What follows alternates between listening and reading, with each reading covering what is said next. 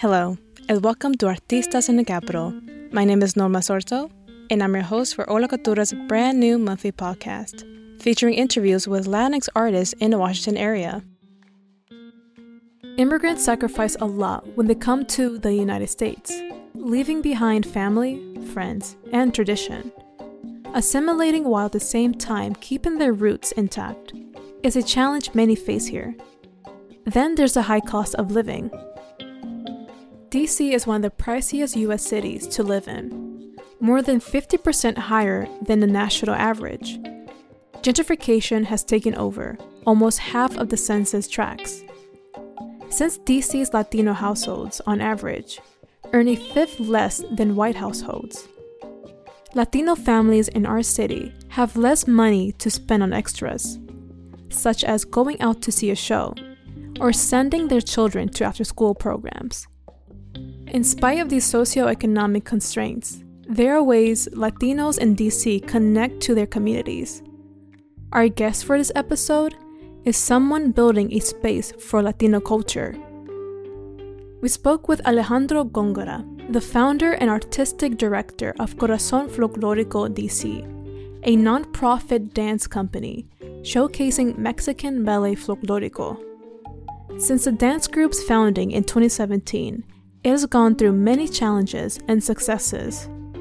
In the beginning, they struggled to secure rehearsal space and costumes. Now the classes have a wait list. Through his passion for dance and community, Alejandro has created a space for people from all socioeconomic and cultural backgrounds to freely express themselves through the power of dance. Here is our interview with Alejandro, conducted by Spell participant Olivia Dre, back in November of 2022. My name is Alejandro Góngora. I am originally from San Diego, California, and I live here now in Washington, D.C. I'm the founder and producing artistic director of Corazón Folklórico DC. It's a nonprofit organization dedicated to provide classes and presentations on ballet folklórico. Thank you so much for having me. How did you become an artist? And can you briefly share what inspired you to get into ballet folklórico in the first place? I got into folklórico a little bit late, I would say, in high school. I had been exposed to a lot of presentations and performances growing up in San Diego. Southern California is just full of folklorico groups and performances for various reasons. As a kid, I would see folklorico after church reception. I would see it for Cinco de Mayo festivities. I would see it at community parks and events. It was just something that was always present around me and always intrigued me for its movement, its music, the fact that my parents would get really excited, and it was just so vivid and energetic. And in high school, I had the opportunity to join a free club in my high school. So I used that as an opportunity to do something I always wanted to try out and also meet other people. Becoming an artist, I think that took a little bit longer. I would say I'm still learning to be an artist. I have found my own voice, but I think there's always room to grow. And it was really in college that I was starting to get an opportunity as a director of my university group, Raíces de mi Tierra, UC Santa Barbara. And in that position, I started thinking about how I can share the dances that I've learned, but also integrate what I was learning in school. In my sociology major, I had a gender studies and Latin American studies emphasis. So I had a lot of themes that were being presented to me while in college, while I was teaching my group. So themes of gender identity, gender expression, how we portray women in history, the stories of the other, immigration. There were so many things that I was exposed to. So that helped me become and shape my artistic voice. I was looking at your website and it looks like you've had extensive mastery training. So through all that, what teacher or choreographer, if that's the right word, has been your greatest role model through all those trainings?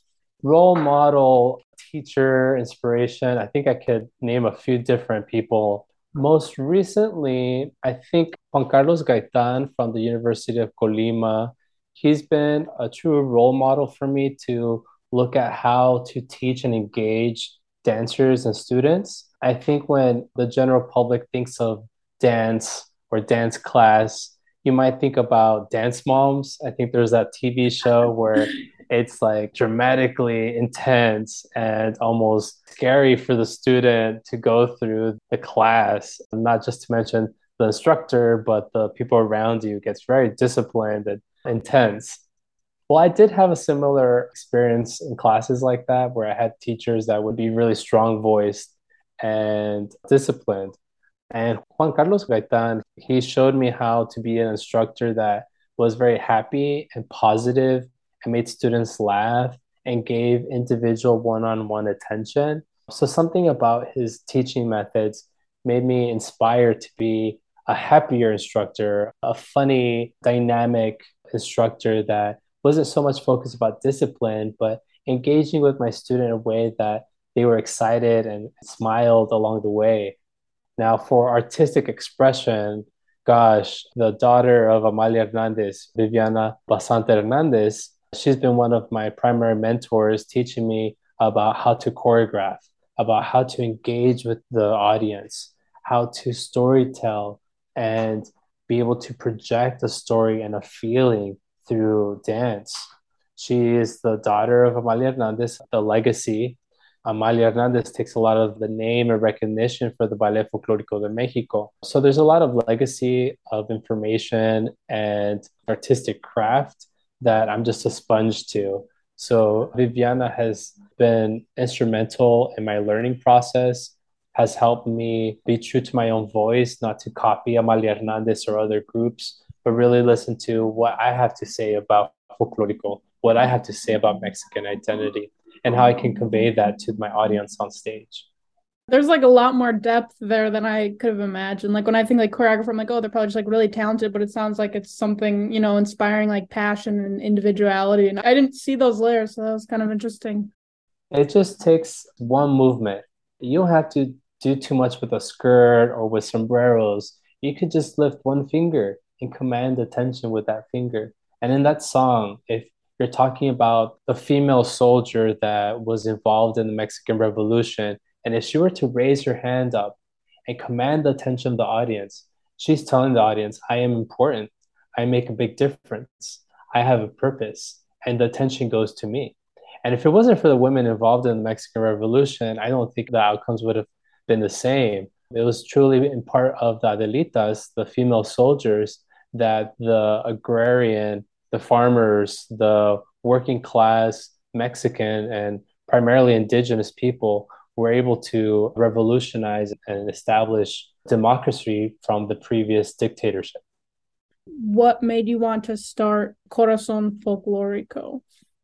There's a few different reasons. I think moving to DC to establish my career and my home base, I yearned for a big Mexican presence.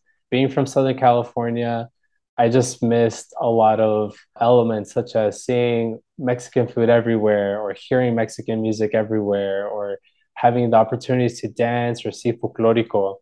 And I found that there's very few groups in DC, whether they were on the outskirts of DC or not really in DC, they're in another state. Virginia, Maryland, DC kind of create this tri-state metro area.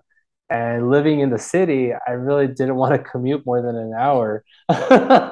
So geographic location kind of made a big difference in saying, I think I could create a group here locally where a lot of Latinos and a lot of people like me live. The second kind of incentive was creating Folklórico as a community, as like, this is my second family, my home away from home was really important. In high school, my mom and I faced homelessness for a few months. And that was due to my parents divorcing and the housing crisis in 2005, 6, 7, and on. It was in my third year in high school. So I was applying to colleges, and this added stress was just like a lot. At that point, I was really close to my classmates that were in Folklórico, my dance friends. And it was with them that I confided, hey, my mom and I are going through this. So my friends let me stay with their family in their home. So Folklórico always meant a lot. It meant like, wow, this is family when you really need them. These are the people that I can grow close to. And these are the people that I'm most vulnerable to when you are backstage and everyone is changing and you're running around. You almost have to act like one family, like, oh, let me help you with the zipper. Oh, I got you with the hairpin. Oh, your sombrero, it's all wrong. Let me fix it for you. So there's a lot of different family elements that I think are beautiful in Folklórico and in the dance community in general. Who was the team of people that supported you and helped you start Corazón Folklórico? Wow. Well, first and foremost, I think I wouldn't be here and the company wouldn't be here without the support from the dancers. I think the dancers have had a beautiful experience learning and getting the opportunity to perform. And they have been equally invested as I have. While I'm the choreographer and instructor, I have a team of dancers who have now become instructors as well. I have a team of dancers who do our social media. Some of them do fundraising. Some of them are really good at project plans. Some of them are really good at scheduling. So they make the organization live and breathe. And then the second party, I would say, are our two major supporters, the Embassy of Mexico Cultural Institute. When I had the idea to start the group, I went to them knowing that I would need their support and kind of like their recognition, saying that this is a new up and coming group. They share similar values and they believed in me. They believed in what Corazon could be. So, them plus the school where we rehearse, the Spanish Education Development Center, they've been big champions for our cause, helping us grow in our capacity, giving us space, giving us events to perform at, giving us opportunities to rehearse. Those have been the major players in developing the organization. What were some challenges you faced when starting it?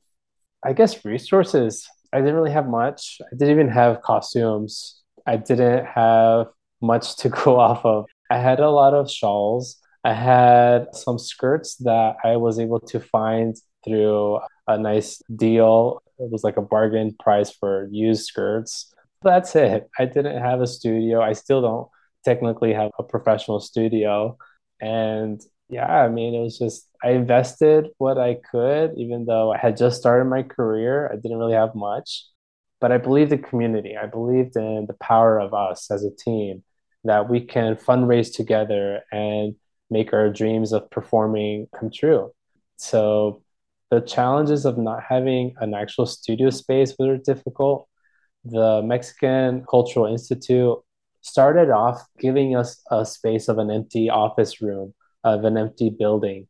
And they allowed us to clean it up and they allowed us to use the space for a few months. It was just temporary until they had another embassy use that office.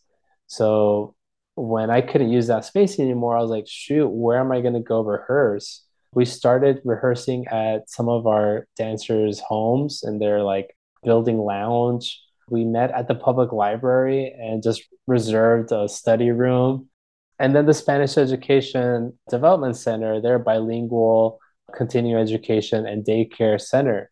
So when we performed for the Day of the Dead back in 2017, I realized they had a big institute, a big facility, and I said, hey, I'm in this situation where I don't have rehearsal space. I can perform for your students and your families when you have events, but would you allow us to use the space on non-business hours? We all get out of work around 6. We have weekends available. I think our hours work. So that was kind of a struggle to get us kind of off to a home base where we can just have rehearsal after we just started building our repertoire, buying costumes for different regions. And now my challenges are very different. My challenges are I have so many people wanting to sign up and take our class. Our enrollment has a wait list. I have like 80 people showing interest to sign up for this fall. I could only enroll 20. It was just ridiculous the amount of attention we're getting, of interest. So now I need to grow my team. I need to grow the organization so that I can have someone full time managing the enrollment. I can have people teaching more classes. I don't have to teach everything, but I would love to see the organization continue to grow and prosper. Yeah, so the challenges are kind of like all over the place, but I guess like it just different challenges, I guess, at each stage, which makes sense. But that's exciting that you guys are growing that much. I think we're getting support now. We'll be soon announcing how the Kennedy Center has now selected us for participation in the Culture Caucus. So that means it's a program that helps incubate artists, and they're going to be providing some assistance and mentorship so that Corazón Folklórico can continue to grow successfully without facing those growing pains. And hopefully, I'll have a studio one day. Hopefully, we'll have employees that run the adult class and the children's class. I will have a team of people sewing, fixing our costumes, but it's a whole production and so many people get involved to make it look successful. What kind of community does Corazon Folklórico strive to create? I had a team of eight. I think it was eight initial dancers that out of my group of 20 that signed up back in 2017, eight of them were like, yeah, let's fundraise. Yeah, let's build an organizational identity. Let's create this mission statement and objective. We were all having dinner, and it was December 12th that we were starting to brainstorm all these ideas of what our identity was. What was it that we wanted to achieve? Our mission statement. We were writing words like community, passion, culture, teamwork, family. We had so many different words, and at the end of it, we were able to create a statement saying we're committed to building a community of passionate dancers through our ballet folklorico. So the fact that we have a wait list of people trying to be part of this dancer community, trying to be participating in our ballet folklorico means that we're getting to our mission, that we're building. A mission means that you're never done. It's something that you continue to achieve and strive. So I'm really happy that we're going there and we're succeeding at building our community. So December 12th, I'm not very religious, but I would say I'm a bit spiritual. December 12th is the day of the Virgin Mary. And after we were eating dinner, we look up behind us, and on the wall is a picture of the Virgin Mary. I kid you not. I'm like, whoa, hey, y'all. As we were doing our brainstorm, the Virgin Mary was, blessing us with her presence through the portrait. But a lot of those things just kind of felt just right. Like when we were all together brainstorming about our identity, building a community where anyone, no experience needed, can join the class for free and have this opportunity to learn how to dance, to learn about cultural identity, about this multiculturalism that we were promoting. Class is bilingual, class is free. So I didn't want to make the class itself a challenge for anyone. I wanted to make sure that it was accessible for anyone, regardless of their socioeconomic household level, regardless of how fluent in English or Spanish they were, regardless if they never had a dance class. I was a late bloomer, remember? And if it wasn't for my free high school folklorico club, I don't know how I would have faced homelessness. It would have been really tough. So it just meant a lot to me to see that this organization grows and in the nation's capital, where we should resemble the multicultures of this nation. We should promote more than one language as our spoken language, where anyone can participate in cultural education, regardless of where their family is from or where their origins are from. I'm really happy to say that not everyone is Mexican in my group. Not everyone speaks Spanish. Not everyone speaks English. So bilingualness is very important in our class.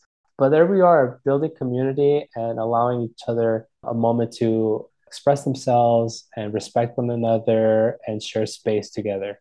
I explored on your website a lot. There's a quote that says, dance and culture should be equally accessible to all. Can you expand more on that idea? My parents worked two jobs. They worked overtime night shifts. It's not that they didn't want to allow me to dance or give me that opportunity. It's just that they couldn't. They didn't have time. They had to work more to pay the bills, to pay rent. So just factoring the fact that most dancers have to spend money to buy their dance outfits or buy their shoes. I just knew that if the person wanted to perform, if they wanted to learn dance, they would do anything to give themselves that opportunity. Why charge them to be there if they're already investing a lot in themselves to learn to dance, to do everything that you have to do to prepare for a performance?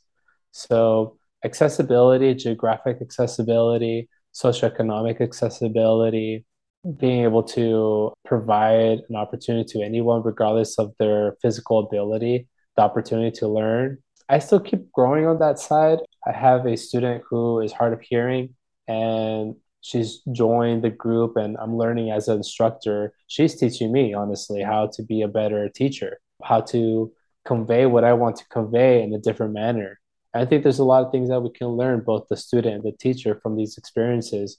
When you put yourself outside of who you are and you have to help others, how can you be your better self? How can you become a better, evolved version of yourself? And I hope I can do that through this beautiful experience of teaching. That's super profound. But what kind of legacy do you hope Corazón Folklórico creates? Man, I'm humbled to think that I could leave a legacy. I never really thought I was doing this to leave behind something. I'm still so young in this moment, and I hope to define that legacy in my coming years a little bit better. I think because we're still growing and seeing that the organization can live beyond my years, I hope whatever legacy it is, it's full of heart. We do things with a heart. We create community with a heart. Corazón Folklórico to me meant that, wow, there's going to be more than just dance involved in this organization. People were going to contribute something positive to the community. They were going to give back. They're going to volunteer. Not all our performances are, let's say, for like a paid event. Sometimes we perform for free. And I hope that legacy continues. I hope that we can find scholarships for students so that if they are pursuing a career in dance, maybe Corazón can help provide a scholarship to a student to go to a dance school, to major in performing arts. I think Corazón has a very promising future, and the legacy will definitely be more narrowly defined from that future. We're just so young, and I hope everything that we do is lighthearted and with happiness. So I definitely expect that heart and compassion will be in its future forever. And I do hope to see Corazón continue to flourish and prosper. Thank you, Alejandro, for your interview with Hola Cultura. Join us next month when we speak with Dutiru co-founders Marie Claire Vasquez Duran and Maria Victoria Abrejo Jugar, whose company is dedicated to passing on Latino culture through family games. For updates on episodes and Latinx events in the DC area, follow us on Instagram at HolaCulturaDC. And don't forget to rate, review, and subscribe to Artistas en el Capital. To get involved in Latinx arts, culture, and humanities in DC, sign up to join our SPEL program and visit holacultura.com.